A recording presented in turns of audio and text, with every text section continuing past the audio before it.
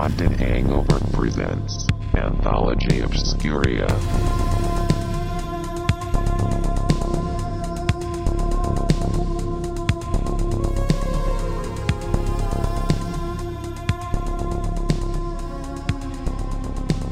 Welcome to another installment of Anthology Obscura.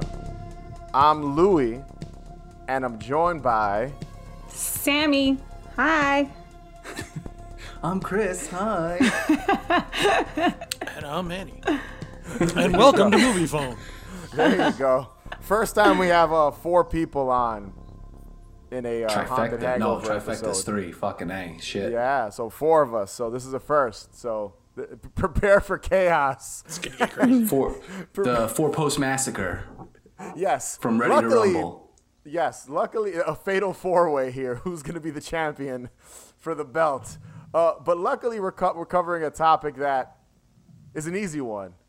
Won't cause any brain cells to explode, and that is we're talking our top 3 Twilight Zone episodes. The original Twilight Zone No, we're covering the obscure one hosted by Forrest Whitaker. Our top 3. Our top 3. I've been rewatching that shit on Tubi recently.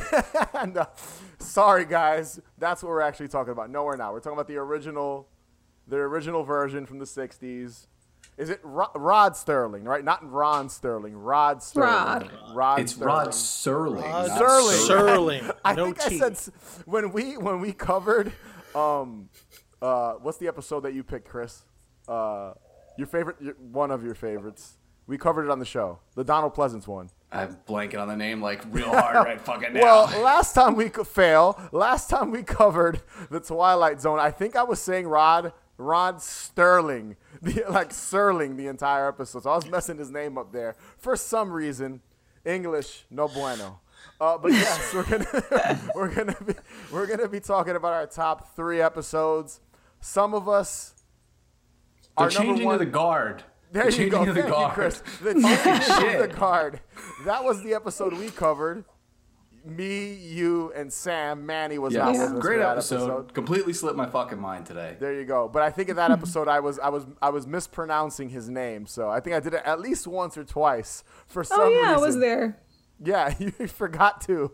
So Manny forgot too, and he wasn't even recording with us that day. No idea. No idea. So- Blank. But yeah, we're gonna be talking about our top 3 Twilight Zone episodes. We like off air before we hit record. Some of us were saying this doesn't necessarily mean it's our number 1, but just kind of our top 3.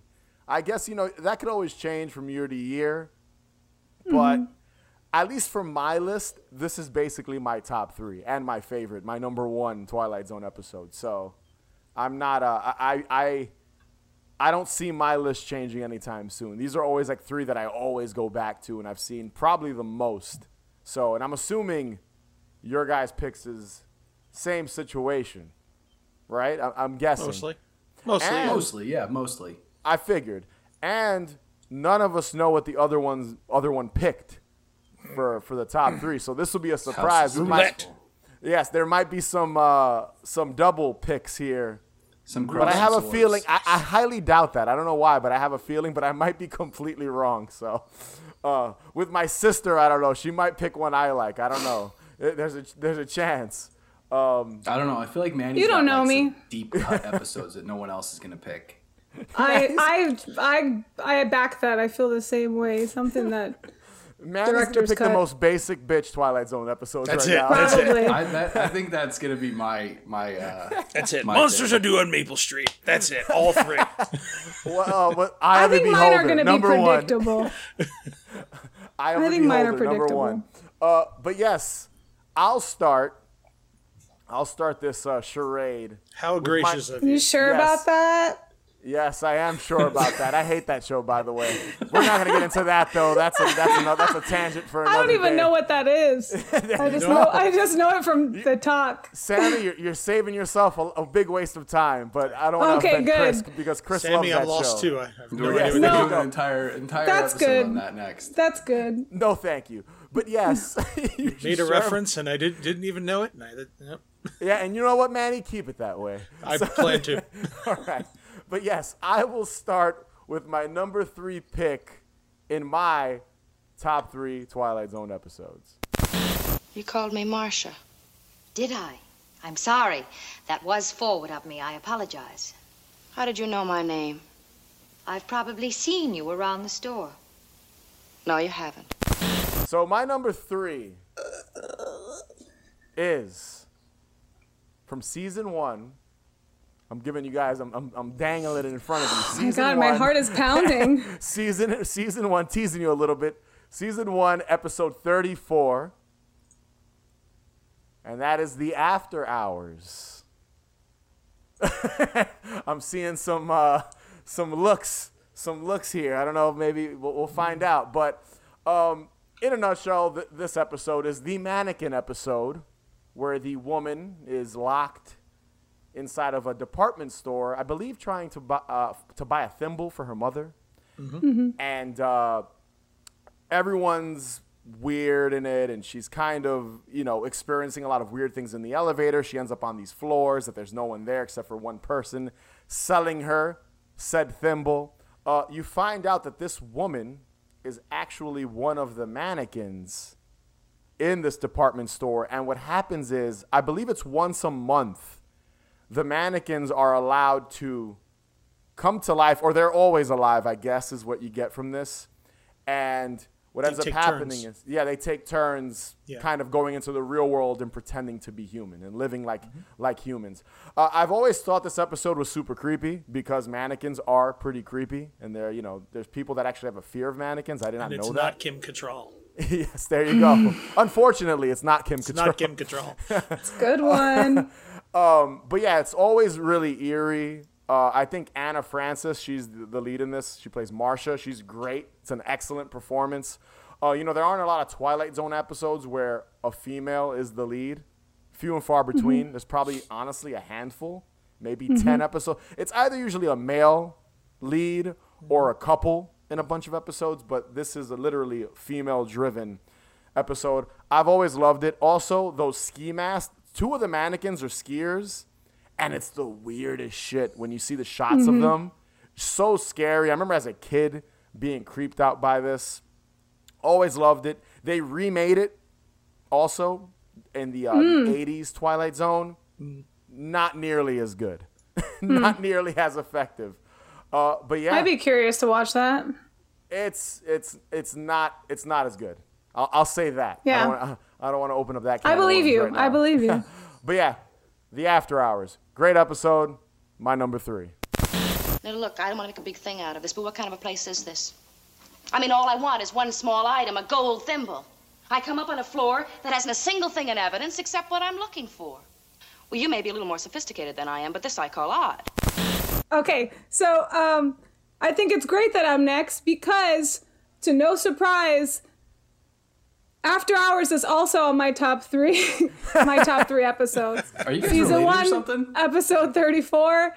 I love this episode, and I'm glad you mentioned the ski masks because when they cut to the scene of the mannequins in these like garments that they're trying to sell, that one just feels so out of place and so fucking terrifying. It just looks like I wouldn't want that to come alive. Yeah, that episode I like in particular because we've seen so many horror movies and shows that we can kind of figure out what's going on, but I think to the blind eye, you don't really know what the hell's going on till the very end. She's just painted to be this erratic, crazy woman.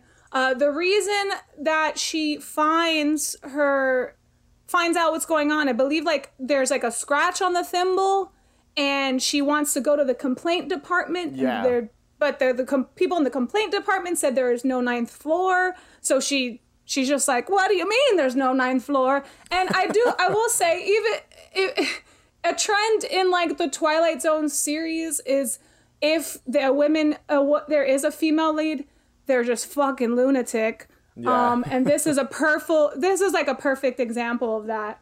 But After Hours, for sure, one of my favorites. I love her. The woman, the sales clerk on the 9th floor, I like a lot because they chose the most statuesque looking human being, she's like a supermodel actress. For sure. to play this woman, and it kind of, you kind of get an idea of what the episode's going to be like after seeing her. I don't know. I love that episode so much. So I'm glad I'm second, because I could just kind of piggyback off of that.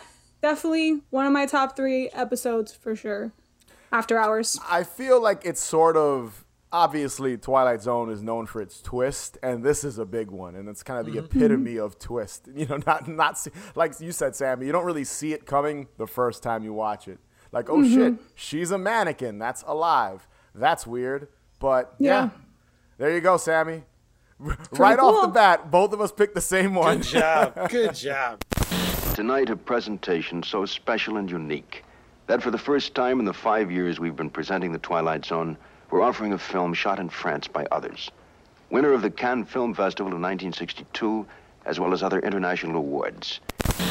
All right, I like that you said twist, and like how Twilight Zone is all about the twists, because the first episode that I'm picking has what I consider like a real gut punch good twist. An occurrence at Owl Creek Bridge.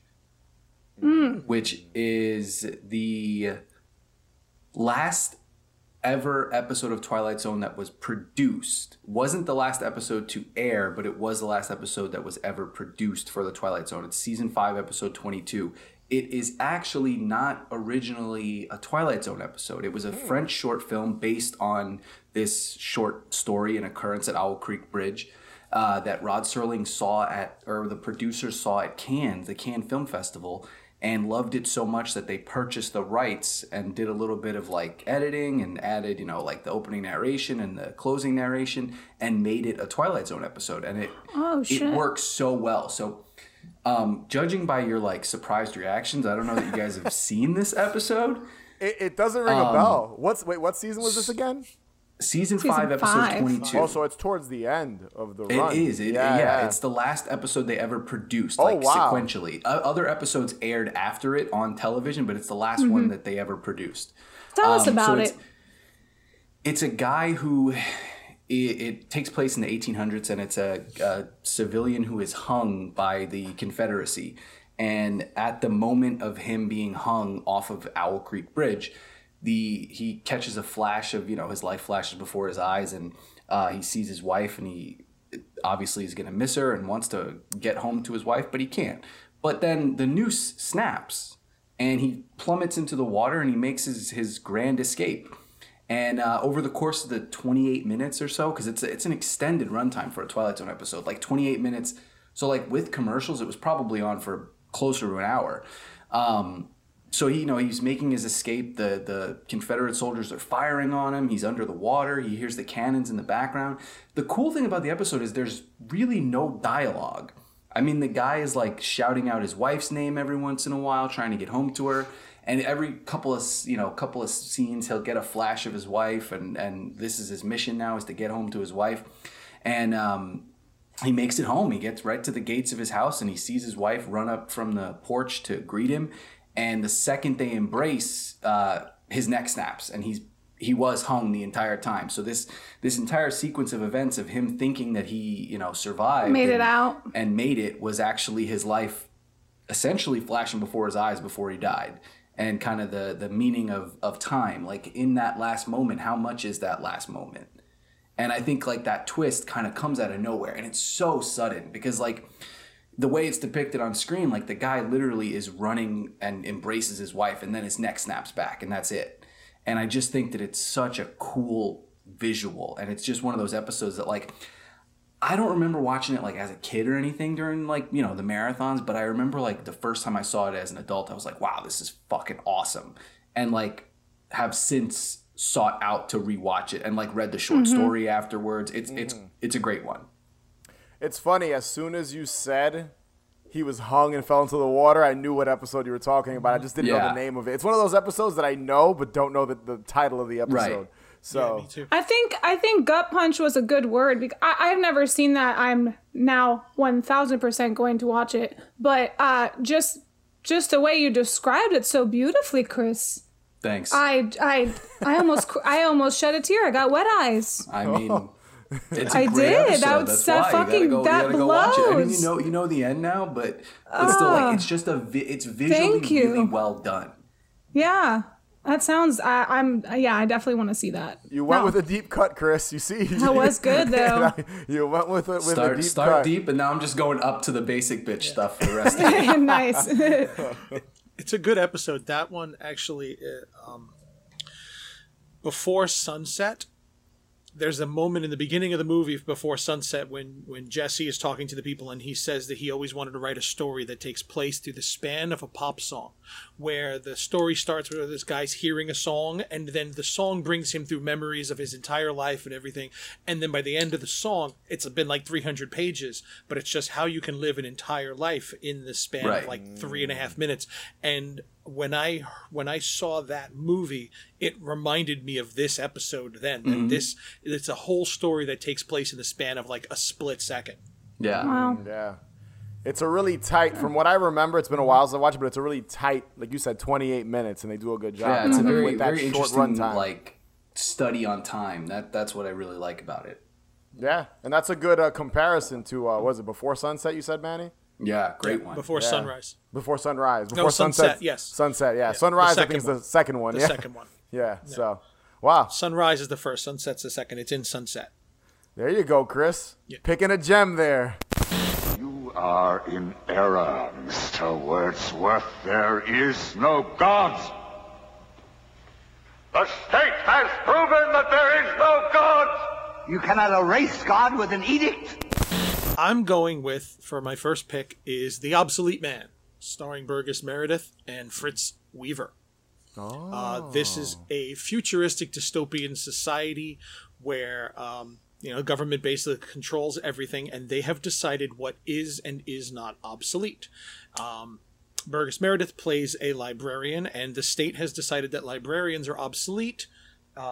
Religion is obsolete, a lot of things, and so that being as he is a librarian, he is useless to society, so he will be executed.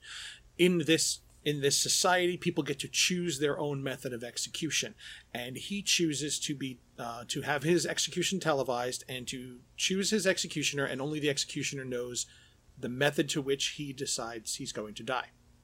So they set up the camera in his apartment, and And Fritz Weaver's character comes to the apartment to kind of show him off, to show the strength of the state.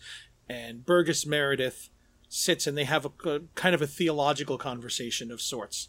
And eventually Fritz Weaver realizes that he's locked in and that Burgess Meredith has decided he's going to be blown up at midnight. The entire purpose of Burgess Meredith's setup is that he wants to prove that even though the state may be all-powerful, they are not omnipotent. Mm-hmm. And it is still the folly of man. It's still man that controls it, so man can be wrong. Yeah. So he traps him in there until about 10 seconds before it blows up, where he's going to sit and read his book. He wants to show the state cower for its life, while the state's entire purpose, it's like I think that this was a take on, especially at the time, Russia, where everything 100%. Was all where everything was all about their strength and not faltering in the eye of adversity. And basically, so by the end of the episode, Fritz Weaver is begging for his life, begging to be let out, and he finally does. He lets him out. The thing blows up behind him. He goes back to the state room, and now he's determined to be obsolete, and he's put up for execution. That's another one I haven't seen in so long. I forget that one and Burgess Meredith is in that one. Yeah, because he's been in what, 2 or 3. Four Twilight Zone episodes. Wow. 4 episodes. Yes, and he's the narrator in the movie. Yes, you're right. Twilight Zone movie, he's the narrator. You're right. He is in the 80s movie. You're right. That is a good one. It is. It's always been one of my favorites. I've always been into politics. Yeah. And this is very heavily political. Yeah. What season is that? Where is that? Season 2, episode 29.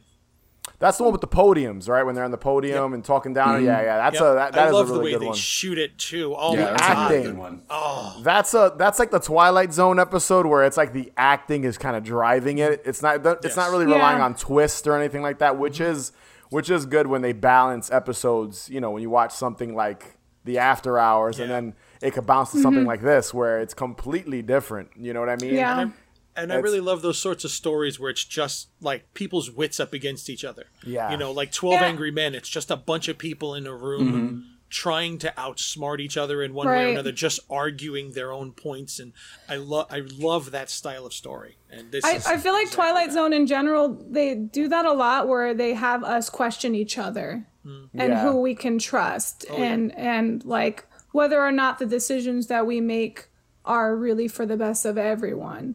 So I feel like thematically that's like on par with like what Twilight Zone does for sure. I also another one I haven't seen. I feel like I'm slacking, man. Wow, Sammy. I haven't seen that. That one sounded more familiar than Chris's, but I don't remember.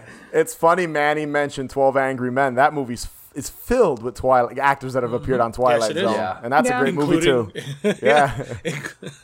There's a bunch. Burgess Meredith is in that, isn't he? No, he's not in that. He's not in that. I don't think he's in the original. No, not in the original. No. He's in the remake. Yeah, he might be in the remake. I know George C. Scott's in one of the remakes. I forget which one it is, but he's in the remake. Yeah, there was 700 remakes of that. Yeah, I know. But yeah, 12 Angry Men has a lot of, and that is a good comparison too when you compare 12 Angry Men in your episode, Manny. So that's good. I think I like when Twilight Zone is that like, and I think it was always its best when it was that foil for like what Manny said, like the adversity of the real world and like the follies of man. It was very like, I would have loved to have seen at the time kind of how it was looked at, you know, by people, because in the culture we're in today, everything is like if you don't agree with it, it's wrong. And I would love to see how Twilight Zone was presented, because I mean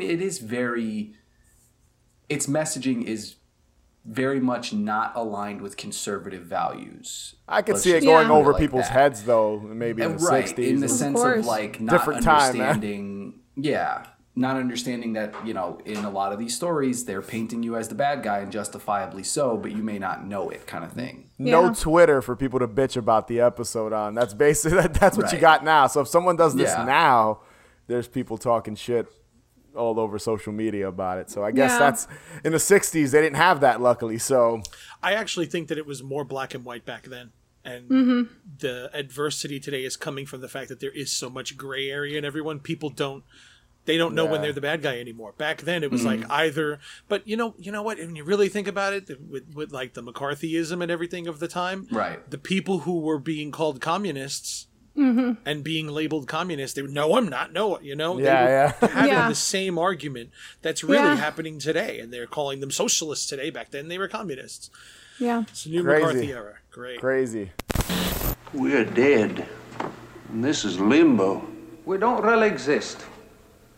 We're dream figures from somebody else's existence. Or we're each of us having a dream, and everyone else is part of the other person's dream. You call it. You can have it. That's the one thing we have an abundance of. Possibilities. All right, so number 2 in my list is part of season 3, episode 14. There's kind of a theme with my with my episode, sort of. And that is the episode. No pumpkins. There's no pumpkins in the Twilight Zone, unfortunately. Boo. So I deduct half a star on the show, half a digit for that 4.5 because there's no Halloween. 4.5 because there's no Halloween episodes. But yes, my second pick is the episode 5 characters in search of an exit. So that's this episode has always been one of my favorites. Once again, pretty eerie. In a nutshell, what happens in this episode is you've got 5 people, all characters. You've got a clown, a major, a ballerina, a bagpiper, and a homeless man, or tramp, as they call him. Call him a tramp. He's a tramp in the episode. He's a tramp. And they're locked in a cylinder-type room with no exits. The opening is up high, which is pretty, they can't get to it, is literally their only escape. And they're kind of trying to use their wits to kind of get out of the cylinder and figure out what's going on. And they have several failed attempts. They try to jump on each other's shoulders, try to hop over. At one point, I forget which character it is, but they compare the situation to being in hell. Really bleak. You know, and when you watch this not knowing, once again, the twist ending, you're kind of like, what do all these characters have to do with each other? It's kind of random. Stuck on an island. Yeah, it's like, you know, you think about it. You got this homeless guy, you got this clown. You know, it's like, what do they have to do with each other? And the big reveal, and this is kind of like another episode where there's a lot of banter between the characters. They don't get along. Like the clown's acting like a fool, and the sergeant or the major, is upset with him and acting annoyed like by a him. major. Yeah, acting like a major. All kind of their personas mimic how they act, but you can kind of see how through the episode they all just hopeless by the end of it until one of them escapes and you figure out what the twist ending is, and that is that they're all toys. They're all dolls inside of a, if I remember correctly, donation bin. Is it during the holidays? I believe so. Yeah, yeah, it's a Christmas donation bin. Which is funny that it wasn't snowing the whole time. Yeah. Interesting. Cool. But yeah, they're all toys, and this is another example similar to the After Hours, which I can compare the two because the twist ending is so kind of like out of left field, and it really isn't because it's kind of in your face. When you're watching it, it's obvious that these people are toys. They're not, they're not human. Yeah. They're human, but there's something off by just the characters themselves. And even the title itself, 5 characters in search of an exit, tells you that these are not, humans. These are not people. These are toys. And I just always loved it. Similar to my previous pick, just that twist ending is so eerie and weird. And there's even a shot where you see the I believe it's the major that gets out, hit the ground, and it transitions literally from him being, the human form to being a toy. And then being picked up and thrown back into the bucket. The classic Twilight Zone yeah. scream. I venture to say that Toy Story would not exist without this episode. Neither would Cube. Yeah, Cube, Toy Story. You're right. That the fact that these toys are alive and don't realize it. All of Lost. This is the episode. Yes. All of Lost. And this isn't the only Twilight Zone episode that the big reveal is that they're dolls or toys. Yeah. There's other episodes where that's the twist ending is, I think in Kinda one like of them. the mannequin. Yeah, similar, kind of. That's why I'm like, these picks are kind of back to back for me. Because both are just things that aren't living. Maybe one of those other episodes is coming up in somebody else's picks. Who knows? Possibly. But I don't, possibly. But yeah, great episode. Another thing I consider kind of the epitome of Twilight Zone. And I just love it. I'm assuming you guys, I don't know if anyone else has picked this episode, but you're all a fan of it as well. Yes. I'm assuming. Yeah, I think Sammy, if I remember correctly, I think I showed you this episode for the first time years ago. Yeah, it was like several Christmases ago. And we always end up watching the same things on Christmas. It's like wrestling, 80s music videos, or Twilight Zone. What else is there to Christmas? And that's why I love Christmas so much. But this one I saw probably like later in life, but still a while ago. And I feel so like silly even admitting this, but I didn't know what was going on. Well, that's the point. I was like, whoa, what is this? But I was already an adult at this point. I guarantee you the first time he saw it, he didn't get it either. No. Yeah, I'm not saying I didn't. All I didn't 6 years old of him did not figure this out. I didn't figure it out. I remember when we were watching it, like Sam and I, and we were at Mom's house, and I put it on, and you were like, "What's the twist ending?" And I was like, "I'm not gonna tell you. You gotta watch it. You gotta watch it." It wasn't even. It was probably like 5 or 6 years ago. It wasn't that long ago, but I was like, somebody tell me, I'm gonna lose my mind. I was freaking out. They're all toys? What? How? It's so exciting to be that old and just not have no idea. Be so oblivious. It was a great feeling. I love that episode. Great pick. And that's what I love about Twilight Zone. Sometimes when you don't watch an episode for a long time and you put it back on, you're like, oh shit, you're right. I forgot. That's the reveal. That's the ending. So yeah. Definitely in my top 3. And I've seen this episode so many times. I can't even count, honestly. So I love it a lot. Room for one more, honey.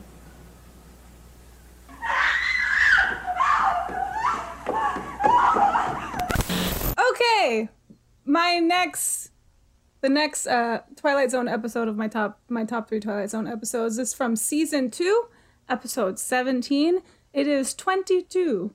Are you familiar with 22? Yes. All right. I'll try and simplify this. I have a really winded synopsis here that I wrote myself because I love to write, but I will make it simple. So we have Liz Powell, who wakes up in a hospital. She is a dancer. I think she's a stripper, but they're not allowed to say that. So wink, she's wink. She is definitely a stripper. Yes, she's an overworked dancer who had to be hospitalized from being physically exhausted. And she's very much like a knockoff Marilyn Monroe, kind of like poor man's Marilyn Monroe, like archetype.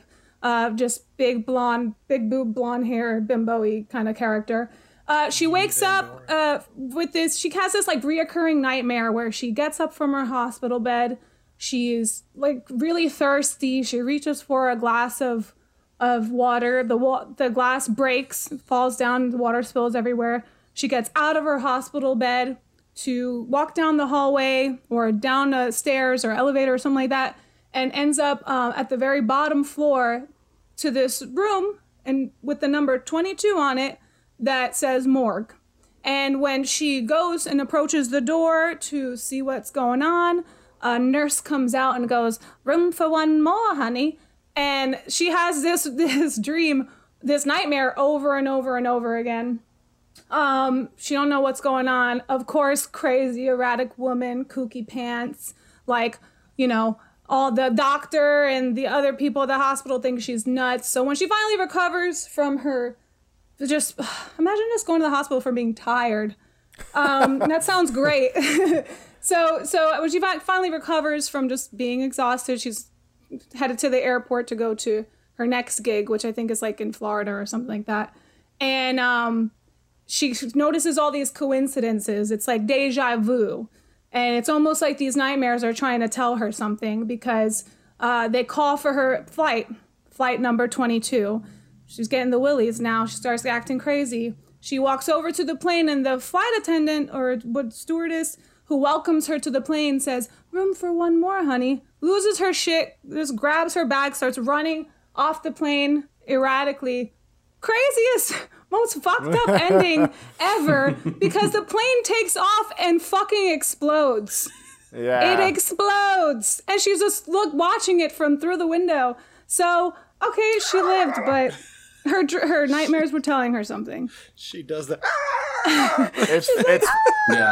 It's funny too because I love that episode. That is a good episode. It's funny too because every time I've seen this episode, they always say like Final Destination was supposed to be like an X-Files episode. And every time I watched this episode, I was like, this had to have been the inspiration for at least the first Final Destination, just kind of getting visions of dying and then kind of deja vu, and then it's a plane, just like the original Final Destination. So that's what always reminded. I was like, this had to have been an inspiration, 100%. For sure. You know what I mean? Yeah, I love the and the thing is that the episode feels long because they make you sit through the dream like 2 or 3 times and you're like, okay, we fucking get it already. But it's obviously purposeful. Like it wants it to feel winded and dragged out, and it wants this crazy build up. It wants to disorient you. I always felt that with this episode. It wants you to feel it. And just that room for one more, honey. So fucking cool. I definitely top 3. Such a good episode. Great acting as well. I forgot about this one. Yeah, she is really good in this. It's been a while since I've watched it. I have to revisit this one. That's one I've got to give another watch. It's been a while. It was another one of my alternate picks. Oh, nice. There you go. Sweet. Manny has a pick of 50 in front of him. I've got alternates too. Guys, I picked one that Manny picked. Ooh, there you go. So, good one, Sammy. That's a great episode. Cool. You did have a few drinks at the party now, didn't you? 1 or 2. Mm-hmm. Well, somewhere along the line, your drinks caught up with you, and you got lost, and we ended up here in Centerville. I suppose it's the kind of screwball thing that I would do. So my next pick, I'm going to go a little bit back and piggyback off of Louis' last pick. What he said about how there's other Twilight Zone episodes that kind of sort of have that similar theme. I'm going with A Stopover in a Quiet Town.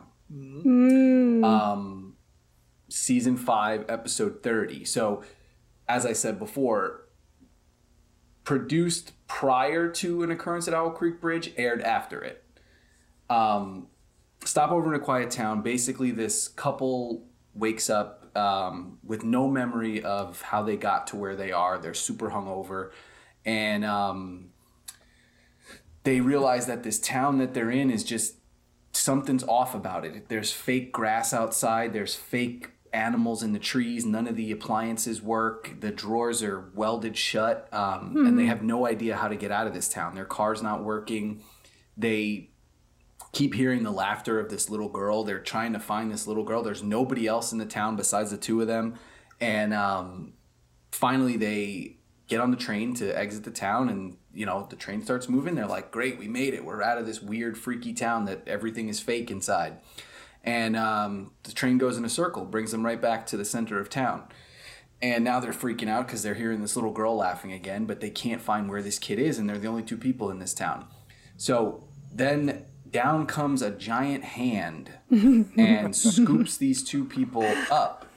And it turns out that they are toys in an alien little girl's play box. But I mean, they're humans. They're humans that were abducted from Earth, because that's the last thing that they remember is driving home from a party in Manhattan the night before. They were abducted from Earth and used as playthings in this little girl alien dollhouse setup. And so the little girl that they've been hearing is the girl that's playing with them as toys. And the aliens are human. They look human. They don't look. I was gonna say, it's very interesting. They're just humans, but I mean, they make a point to say, the dad says to the daughter, like, they're from Earth. Yeah, they're giants, so basically. That's kind of like what weird you get space from it. Giants. Yeah, I love how they're hungover. That's how it's. Yes, they're very hungover. They were drinking and driving too, which is like a no-no. But it was the '60s. Nobody cared. It was the '60s. It was loosey goosey. Everyone was just pounding them back. Didn't even have seatbelts. They didn't even have seatbelts. No speed limits. And raw steak while they were pregnant. Like it was just anything goes. That's why they woke up hungover, because anything goes. Raw steak dipped in cigarette ash. Cigarettes and raw steak. That's it. All right. That's funny. But I do think, like you said, there's quite a few episodes in the Twilight Zone where, like, if you forget the twist and you haven't seen it in a while, this is one of those ones where you're like, oh, okay. But then when you kind of think about it more, it's a weird twist, because, like, why are they just giant human-looking aliens? Yeah. But, product of the time, it's the 60s. They're not doing makeup on every single episode. Some of the alien makeup is, a third eye. But, like, a googly eye. Limited budget, man. They were, Yeah, well, but if you also think about this towards the end. This episode works because it's like, it's a twist ending, and that's what you come to expect from the Twilight Zone. So that's why I like it. Yeah, I like that episode a lot. I watched that more recently, actually. I love that episode. When you think about it, it's not a very flashy episode. The biggest effect is the hand coming down. Yeah. Like poor, I guess 60s, a green screen or whatever it would be, like the big hand coming down and grabbing them. And that's basically it. There's nothing else really to it. They did that a couple times. They did that a couple times too. A couple different episodes that did that. That's always been sort of, that's giants and little people being toys are, that's always been. It's an easy effect. It's an easy effect, though, when you think about it. Big people, little people. Big people, little people. Make things big around you. Say, listen, why didn't you want me to reach in there? And how come I kept telling you to hurry? Yeah.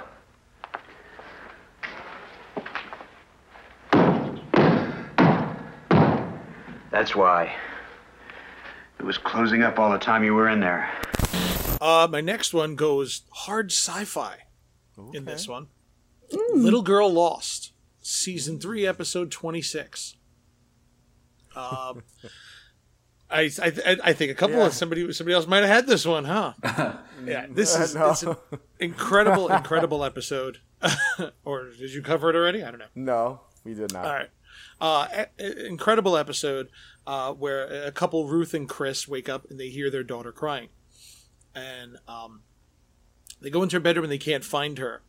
Eventually, they figure out they figure out that there is a hole behind the door. The wall just disappears. Just opens up into it. They call their friend Bill. Their friend Bill, who is, I think he's some sort of scientist or a physicist, professor, something like that. And he comes and he measures it into. We have a door into an alternate dimension, and somehow she must have, in the most ridiculous way, fallen out of bed, rolled under the bed, and then rolled through the wall. Oh my God. This is the most complicated movement for a 4-year-old to do in her sleep. Again, though, it's the 60s. There's not even cribs. You get a bed, you fall off, and good luck. You get a pad on wheels. It was the 60s. Kids slept on the floor, man. There was no bed. You just throw a kid. Here's a blanket. Here's a pillow. Under the bed. Sleeps under the bed. At some point, the dog figures out and goes after her, and they can hear her throughout the house. They can hear her all over the place. They're kind of shouting for her, and they figure a way to. They're going to go into it. They put a rope around Chris's waist, and he goes in and he gets inside, and it is this alternate dimension where everything is turning and twisting. It basically looks like the opening credits like of the intro. Twilight Zone. Yeah. We're literally in the Twilight Zone, for this episode. We literally see it. And then they pull her out next thing. Oh, the door is closing up, and he starts banging on the wall like, oh my God, he was almost cut in half. But I absolutely love this. I love the story elements of alternate dimensions and doorways to another reality. And it's as we've said a couple times already, these stories have inspired so much. Like this is Poltergeist. 100%. I was about to say that. Poltergeist. That's Carol Ann in the Walls. Yep. 100%. I feel a connection to one of my favorite movies, Altered States. The alternate reality of it, the shift in time, how it could longer for her, shorter for her. She may feel like she's right there, but it's Altered States doesn't have that. I just feel the theme of it is similar. It's that similar type of sci-fi. Yeah, it's that segment in The Simpsons Treehouse of Horror where Homer goes behind the wall and goes into the 3D dimension. Yeah. It's all drawn from this story, this base. Yes. Yeah. And the guy who plays Bill, total random here, Charles Aidman, he ends up being the narrator for the 80s series. Oh, that's He's cool. the narrator in the 80s series, yep. Yeah, which, funny enough, we have to dive into an 80s episode of the 80s version of the Twilight Zone one day, because I have not revisited that in a very long time. Neither have I. I have the DVDs, too. Yeah, I mean, if you don't own it on physical media, it's real tough to track down. Yeah, I have the Twilight Zone, the black box set with the holographic images on each side. Yeah. That's the only set that comes in, unless you can. And there was that release, and then there was one other DVD release of just the series, which is like impossible to find. I will say that 80s version has a creepy intro. I've always remembered that from being a kid. But that's a good pick. I do like how 2 of the picks have inspired like movies. Literally. All comes from something.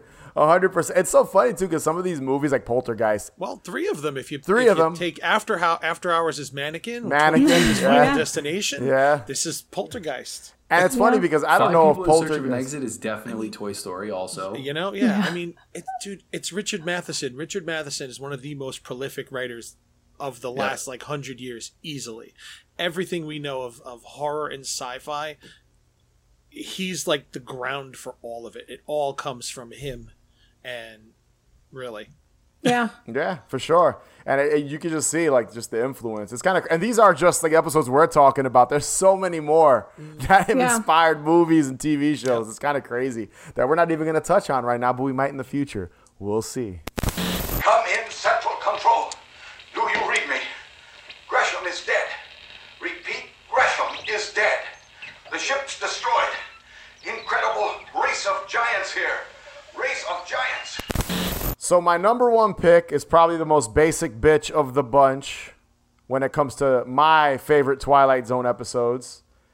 And this is from season 2, episode 15, and that is The Invaders. Everyone knows. Probably to me, one of the most iconic Twilight Zone episodes. And we'll get into what specifically is iconic about it. But in a nutshell, it's about this older woman, again, female lead, alone in a cabin with no modern technology. And basically, she starts to get attacked by these two small beings in what you don't know this, but they're robots. They look like two little robots. That's might be the best way of describing them. If you know the episode I'm talking about, you know exactly what they look like.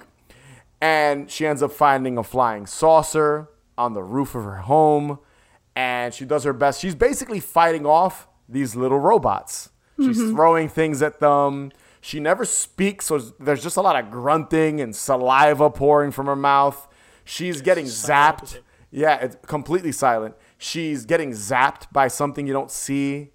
You know, like there's like sounds, I believe, if I remember correctly. Sound effects. Pew, pew. There's all kind. Yeah, and she ends up, you know, killing one of them, or destroying, I should say, one of them, and the other one, through voiceover, basically we find out that, well, voiceover from the character kind of radioing in that there's trouble.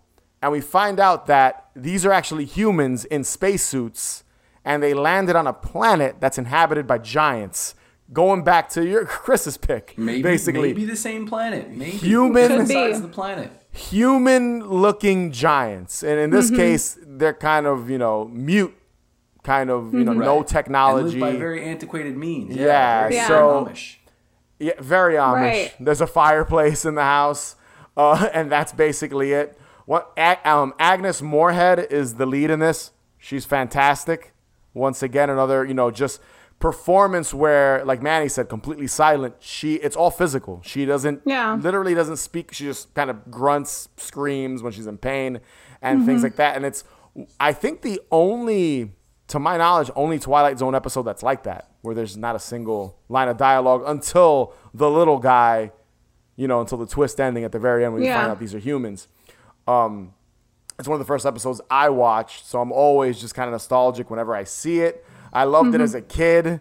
Seen it so many times. I, to this day, don't own a little replica of one of the little human robot suit guys. I do want one.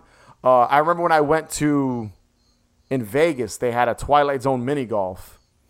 And they had a giant one of these guys, one of the robots. It was so funny because in the episode they're tiny, but at this mini golf, it was a giant one of them. And you basically didn't try to take it? No, put it in my back pocket. I just put the ball right through in between, like it's literally in between its legs, funny enough. And I was like, wow, that's awesome. And to me, whenever I think of the Twilight Zone, I think of one of the invaders, one of the small little guys. And, you know, that's basically it. That's why I love it. A lot of nostalgia, like I said, relies on my love for this. I'm 90% sure this is the first Twilight Zone episode I ever saw on the Channel 11 WPIX marathons from back in the day. So I always go back to it. It's one of the ones I never get tired of. I can always throw it on. Most people are familiar with it. If you tell them the invaders, they'll know exactly what you're talking about. Like, oh, the one with the little robot guy, right? Everyone always thinks it's a robot for some reason, but it's not. It's a human in a suit. Well, that's how the suit looks. I think that was intentional. They wanted you to think it's a robot, but it's just a human in a suit. I particularly like that episode because until the twist ending, I think what makes it a twist is that you kind of feel bad for this woman. She's like she lives by herself. She's older. She's helpless. She's innocent. She's getting attacked by these things, and she's not going to make it. But then at the end, she's apparently the monster, and they're just trying to invade. And they're just it's kind of insinuated that they stumbled on this planet. They went to go visit it and didn't know that there were giants on it. So it's an accident. It's like we went to Mars. And really shitty reconnaissance. Yes, exactly. You looked at this planet, you didn't see things that are 30 times your size. Yes. How big? Like, this is like us going to Jupiter and then looking down and like, hey, there's no, you know, and then if there were giant people. Shadow. Yeah, you know, if there's people on Jupiter that are relative to our size in the planet, planet. You look at, I don't see anything there. And you get there and they're 50 feet tall. How did you miss that? That's funny. These are like kaiju-sized people on this planet, basically Godzilla, because the robot guys are maybe a foot, little under a foot, possibly. They're under her foot for sure. Like they're tiny, so it's always funny. And you know, and with this role, Angus Moorhead, you could tell she got in. She's sweating. She's like looks stressed out. Like it's just impressive, and it's funny because I don't know her from anything else. There's nothing else. I'm sure a lot of these actors have been in other stuff. When it comes to the Twilight Zone, especially. But yeah, every time I watch this, I'm always like, wow, this really is. And she looks crazy, her hair and everything. It's just great. And I've always loved it. And I don't think anything will ever, I love a lot of Twilight Zone. I love all Twilight Zone in all honesty. But for me, this is just the one I always go back to. This is the one that represents the show to me. And anytime I think of it, I think of the Invaders. I actually want to get the little invader tattooed on me eventually. So cute. We'll see one day soon, hopefully. No one likes to age, but it's a natural process like death and taxes and the weather. But next time on Twilight Zone, we tell the story about what happens when a certain man doesn't age. As a matter of fact, he grows younger. All right. So for my final pick, one of my favorite ones, definitely up there, A Short Drink from a Certain Fountain. That's season 5, episode 11. If you're not familiar with it, God, I love the writing in this episode so much. The dialogue alone feels so like 60s, the stereotypical characters here. But we have Harmon, who is an older gentleman. They don't specify how old he is in particular. He's older, though. He's great. He's wrinkled. He's slow. And he's with a woman who is 40 years younger than him. So Harmon and Flora is her name. Flora is relentless. She is just awful. She is constantly reminding Harmon how old he is. She makes fun of him for how slow he walks. She gets mad at him because she wants to go out and dance the night away and he just wants to stay home and read a book. So she's just absolutely terrible. And for some reason, he loves her so much. She's an attractive woman who's 40 years younger than him. But no matter how much she just puts him down and makes him feel like shit for being himself, he still loves her. He has a scientist doctor brother who he reaches out to in an attempt to save his relationship with this woman. He reaches out to his brother because he hears that his brother has been working on a youth serum, but the youth serum has only been studied on animals. It's been very successful on animals, but it's only been studied on animals. He doesn't give a shit. He's like, I have nothing to lose. If I don't do this now, I might as well kill myself. Which is actually a scene that we see very briefly in the episode. He's like out the window on the ledge. So his brother, he advises against it, but of course it wouldn't be Twilight Zone unless he took it. So he does take this youth serum, and it works. It's so awesome. It works. After just like an hour of taking the serum, he looks like he's just about matched Flora's age. So handsome, so charming, and so debonair. And she's so excited. She gets to have the youthful husband that she always wanted, that she missed. And but it works too well and too fast, to the point where in just a matter of hours, Harmon has reversed his age so much that he has become a toddler, a teeny tiny little so baby. Silly, yeah. A little baby inside of like adult clothes laying on the bed.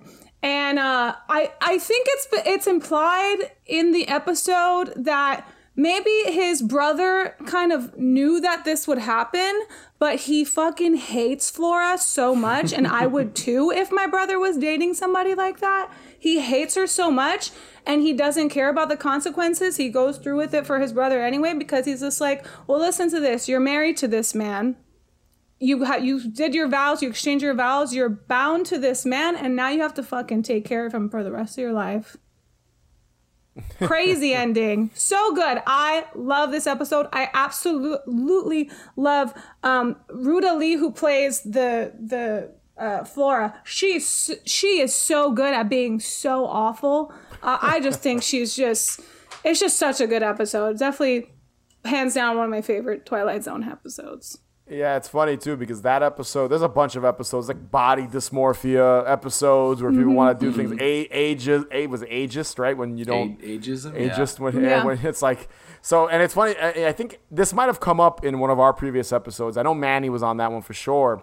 Where there's an episode of the Tales from the Crypt where the guy wants, he has a younger, I believe, girlfriend or wife. I forget what it is, and he wants to be younger, but instead he's basically he's swapping out body parts with a younger person. So like, okay, his upper body's all in shape, but his legs are still old. So he has to swap the legs out with it. So like, it's similar. If you once again, Schwarzenegger directed episode. Yes, we've talked about it. It's come up before. I 100% know we've mentioned it before on the show. But it's funny because that episode reminds me of the Tales from the Crypt episode. So yeah. So it's interesting how you got this character who's old and he wants to be young. Also, why he's 40 years older than her. The actor playing him is younger though, right? They make him look. They look older. They put like age spots on him and wrinkles, and then we do see what's his name? Patrick O'Neill. We do see him when she sees him for the first time. That's him without any makeup or prosthetics. But they put gray eyebrows, gray hair. He's hunched over and he straightens himself out. It's pretty good makeup job for, considering. Yeah, I like that episode a lot. It's a good one. What is it? Oh, it's nothing, Mrs. Wilson. Can I get you anything? A glass of water. Surely. Is something wrong? No, I thought I saw something out there. What? Nothing. So this is the part that I hate because like 3 is an extremely limiting number because there truly are like, I mean, we could talk for hours. We might come back and do a part 2 to this. Who knows? There's an amount of episodes that I could say are my like favorite episodes. However, I kind of bounce back and forth on like what my number 1 is, and I don't, and like it is a little bit interchangeable. And Manny, yes, one of my number 1s, like all the way at the top, is Monsters Who Do on Maple Street. I love that episode. Everybody does.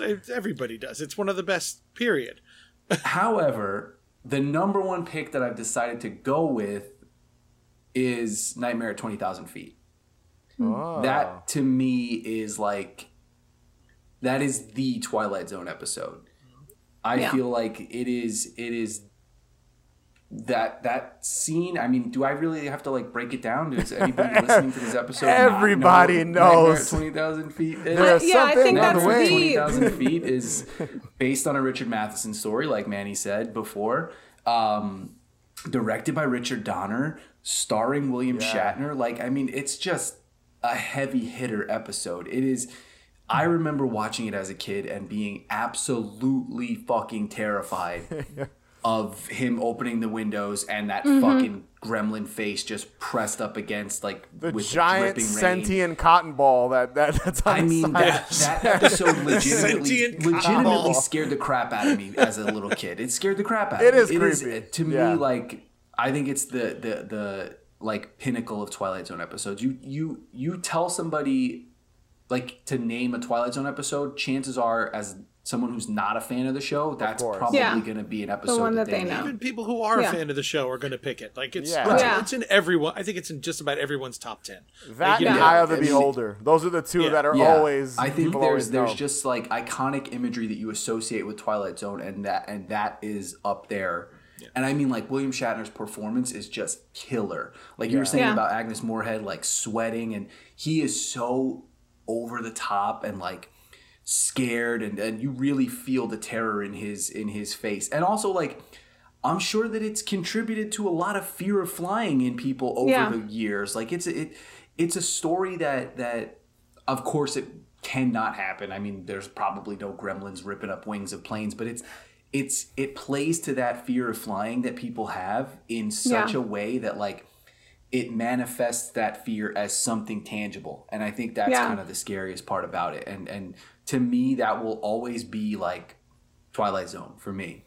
Yeah, I agree. It's one of those episodes too where they build it up that you're assuming he's, see, maybe this is all in his head, but then with Right. the Yeah. ending, when you see it's opened up and you see that the wing was ripped open, and that last like really kind of just eerie shot of the wing all messed up, you're like, oh man, there really was something on the wing that was trying to take the plane down. For some reason, this creature just likes to destroy planes. You know what's always freaked me out about this episode? How did that creature get up there? What's the? I want the knows? lore. I want the lore. It's a gremlin. Maybe he has wings we've never seen. I It's a want gremlin, just like Dick Miller talks about in Gremlins. There were gremlins up there. That's what this is. They He's just a gremlin. show up. They just show up. That's pilots always talk about gremlins in the plane, gremlins in the engine. Yeah. He's a gremlin in the engine. And I will say this is one of the few stories that was remade with John Lithgow in the 80s film. That's really good. Yeah, I was going to bring that up. Also kind of sort of remade in the 2019 Yeah, there's a new Twilight the Jordan Zone. Peele one. It was They called did it Nightmare again. at 30,000 feet, and it took They're on place. an island. It's a little different. Yeah, They it was all like end up something on to an do with island. podcast. I don't Yeah, really remember it that was one. weird. That one was kind of A little too bad. too pretentious. I actually saw the John Lithgow one first, but that's because I watched movies way too younger than I should have. I mean, I probably watched that. I had to be like 5 or 6 years old when I saw that the original Twilight Zone movie.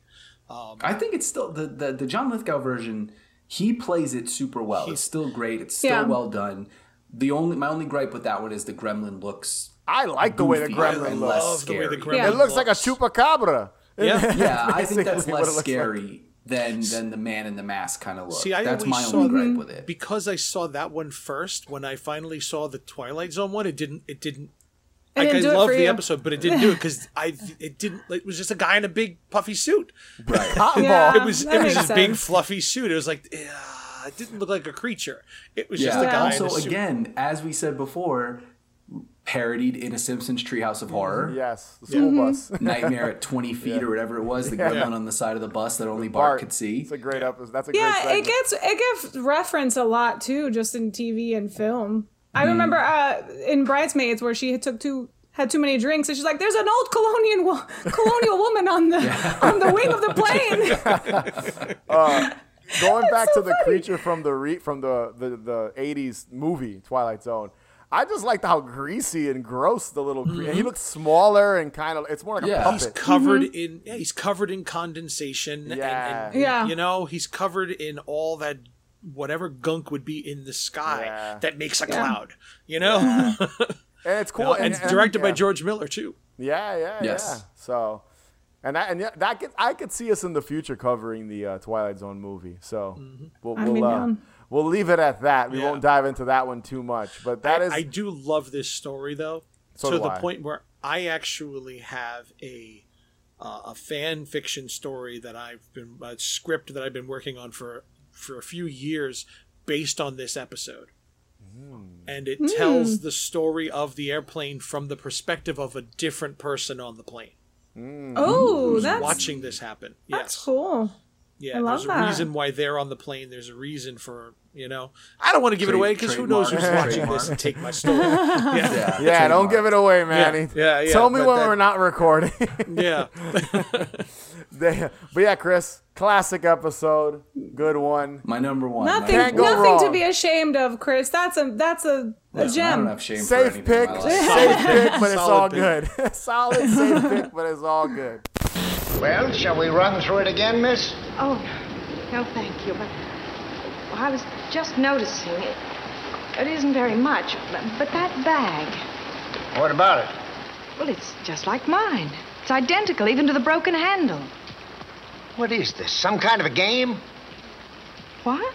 That is your bag, lady. You checked it. So this one is definitely my favorite episode of the Twilight Zone. Absolutely my favorite episode. And it is one of the two that actually scared me.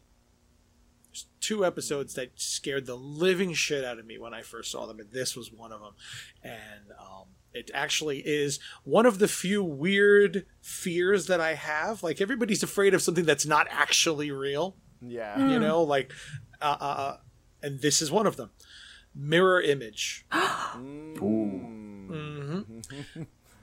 Doppelgangers completely freak me out.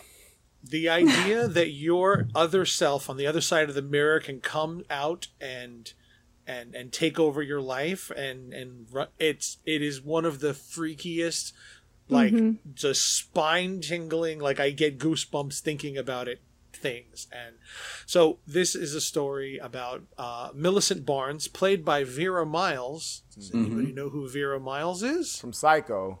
Yes. Marion Crane's sister. She's in Psycho 1 and 2. Yes, she is. So Millicent Barnes is at a bus stop waiting for her bus, and she talks to the teller and asks him if the bus is going to be, what time is the bus coming, because it's clearly running late, and he gives her an attitude.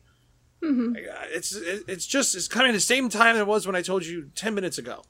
She said, "What do you mean? I haven't been up here before. What are you kidding me? You were just here." Then she turns around and she sees that there's a bag behind the desk, behind the guy's desk. "Oh, I have a bag just like that." And she turns and her bag is missing. She says, "I had a bag just like that." She says, "What are you, crazy? That is your bag." And so essentially she starts to realize that there is another person in this single room bus stop, which is even freakier. Like, there's no rooms, there's nowhere else to go. It is just one big open room with a couple of benches in the center and a bathroom. So if you're in this, you can see every single person and everything that's there. And somehow there is a second person here that looks just like her. That clearly is doing things while she's sitting there, and she can't see it, but other people are interacting with this. Like, she was just there. She's been sitting in this bench the whole time, but the doppelganger of her was just talking to the teller who's not 10 feet away. They had a whole friggin' conversation and she missed it. Then there's a point where she goes into the bathroom and the door swings open behind her, and she sees the double sitting in her seat in the bench behind her. Eventually, this guy comes, and it's what Sam said earlier, how there's always this hysterical woman trope. I mean, it's 50s, 60s. There was a hysterical woman trope in general, and this is totally one of those things where everyone treats her like she's crazy and there's something wrong with her. Oh, there's something wrong with that lady. She's going to need some help. She's, so this one guy takes somebody some get sympathy. that dame a cigarette. Yes, what's wrong with that crazy dame? Exactly.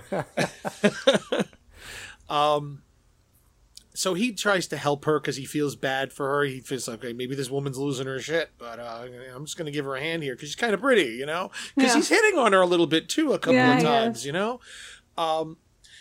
and eventually they call the police on her, and they have her arrested and committed because she's just off her rocker. Yep, Looney Tunes. She's off her rocker. She's playing some sort of trick here, and it can't be had. And everybody else gets on the bus. He misses the bus because he waits with her as she goes off to the police, and then he turns around and he sees someone run out the door that looks familiar, and he goes after him. And he chases the guy down the street, and then you get this shot of him running, and then the other comes in, and this scared the shit out of me. This shot, and he's running after himself. Yeah. That was the shot that just freaked you That was out. it. I was done. Yeah. I was not sleeping for days after that. The concept of like a mirror, like, yeah, you're right. Like just the doppelganger whole concept. Because it's ambiguous in this episode too. Shot is like it is ambiguous. Yeah, the abruptness of him running into himself is because like that's it. That's where the episode like ends. Yeah, and the thing, and it turns around and it smiles at him, and he looks at it, and it stops, and he just runs off, and then that's it. The end, and that's it. It's over. There's a fear people have of mirrors, right? Where if they're ever alone in a room with a mirror, and it is creepy when you think about it. Yeah, like you're looking at yourself. I've never liked mirrors. There's no mirrors in my Listen, in it the wasn't house for some other than the bathroom, work, but it was decent. Yeah. It is a freaky thing when you think about it, just kind of looking at yourself and like that. This thing is almost like, but it's just your reflection, but it feels it is weird too though. close, like that episode doesn't really. it's really up to your interpretation There's of no what exactly explanation. happened. Like, is it all in their head, or are they delirious because they're tired, or is this haunted, or is it, what realm are we in, or does everybody have a doppelganger, or is it a ghost? Like, I don't really know. I love that episode. That was actually like a honorable mention. That was like a number 4, let's say, for me. I couldn't decide with my 3, but I love Mirror Image for the same exact reasons. It fucking freaks me out. Yeah. Why And is then my also, who's touching my bag? Who's the real one?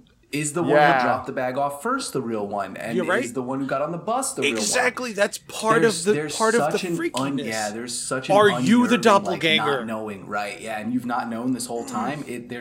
There's a real terror in that unknown. Yeah, it's funny too because what is it? Us, Jordan Peele, Us. Oh, yeah. 100% was inspired by Oh, this yeah. episode, the whole doppelganger thing, and how It's a there's good movie, For sure. but I hate him for it. oh He man, got real good. close. He got real close to making an amazing film. I'm not going to go into this, but We he don't got have real to, close. because I fucking love that movie too. I love it too, but there's a there's a I part have of so you many. that- I have so many problems with it. As good as it is, I think that's part of what makes a good movie when there's a million problems with it, but you still love it. That's what makes it. Like, I still love the movie, but Jesus Christ, it makes no sense whatsoever. yeah, Absolutely no sense. And that's the magic of Twilight Zone when you think about it. These stories are so Yeah. simple. They keep things kind of ambiguous where like you don't need everything spelled out for you. You don't need an answer No. to everything. Some of my I think all it- of my it- picks it there is an plays to answer. the audience's fears in a lot of ways, and it plays Exactly. to interpretations, and it lets you as a viewer kind of decide what you want to take from the episode. For sure. Yeah. And that's all of Twilight Zone, whether it's a mannequin, how does a mannequin come to life and have a personality and all that, to, doppelgangers, to something on the wing, of a plane.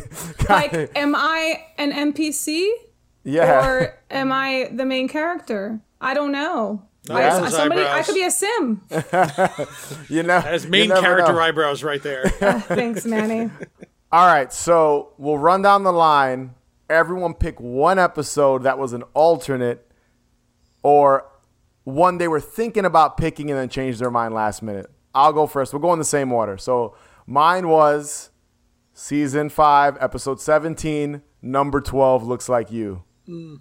That was one of my, I'd say an honorable mention. One I was toying with maybe pulling one out and pulling out the After Hours for that one, but I stuck with the After Hours. But I am a big fan of number 12, Looks Like You. Great episode.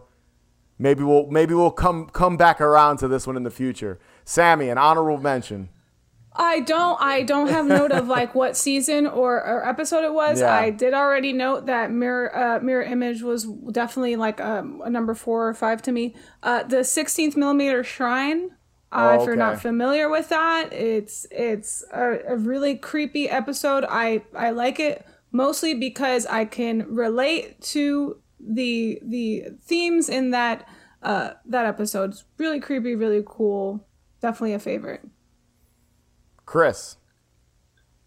I'm going to throw in another Burgess Meredith, Time Enough at Last. I think, of course, is so fucking bleak. Yeah, it's depressing. Such a bleak episode, and that's why I imagine just being the last dude on Earth, and then you're fucked, and you can't do the one thing you want to do. It's so bleak. I love it. Yeah, sucks to be him in that episode. Manny, one honorable mention. Just one. The one is the other episode that scared the hell out of me.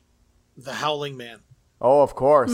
Oh, that's a classic. Sean Carradine. Yeah. Oh my God. Yeah. That the Devil's Transformation. Just, it was like when first time I saw that, it was like the first time I saw it, like Leatherface slam the door shut after hitting. Yeah. That my stomach and heart just seized. Yeah. And you look at it, it's such a cheesy effect. It's so, but when I first saw that, it was the last thing I was expecting was watching him transform on screen, and it scared the absolute hell out of me. And I love it. Yeah. And all of these episodes, we could dedicate one of our episodes to one and go on. So I'm Yeah. sure in the future we'll do that. Some of these might come back and we'll just dive super deep into them. I hope some listeners like taking notes and putting together a marathon of all of our episodes here. Yeah, you gotta do it. They're good. I hope so. They're good picks. Do that tonight. Marathon all the episodes we picked. Just go 5-6 it's on hours. Netflix. It's on Paramount Plus. It's on Pluto. Everywhere. It's fucking everywhere. Twilight Zone's everywhere and it rules. Yep. Well, we're being televised now. It's not unusual that we televise executions, Mr. Wordsworth. Last year in the mass executions, we televised around the clock. 1,300 people were put to death in less than 6 hours. So those were our top 3 Twilight Zone episodes for now. Be sure to subscribe. Follow us on Instagram, Twitter, TikTok at Haunted Hangover. Also, check out our Patreon page, patreon.com/hauntedhangover31. And if you can rate and review us, that would be greatly appreciated. And as always, remember, the best cure for a hangover is... More booze. Catch you guys later.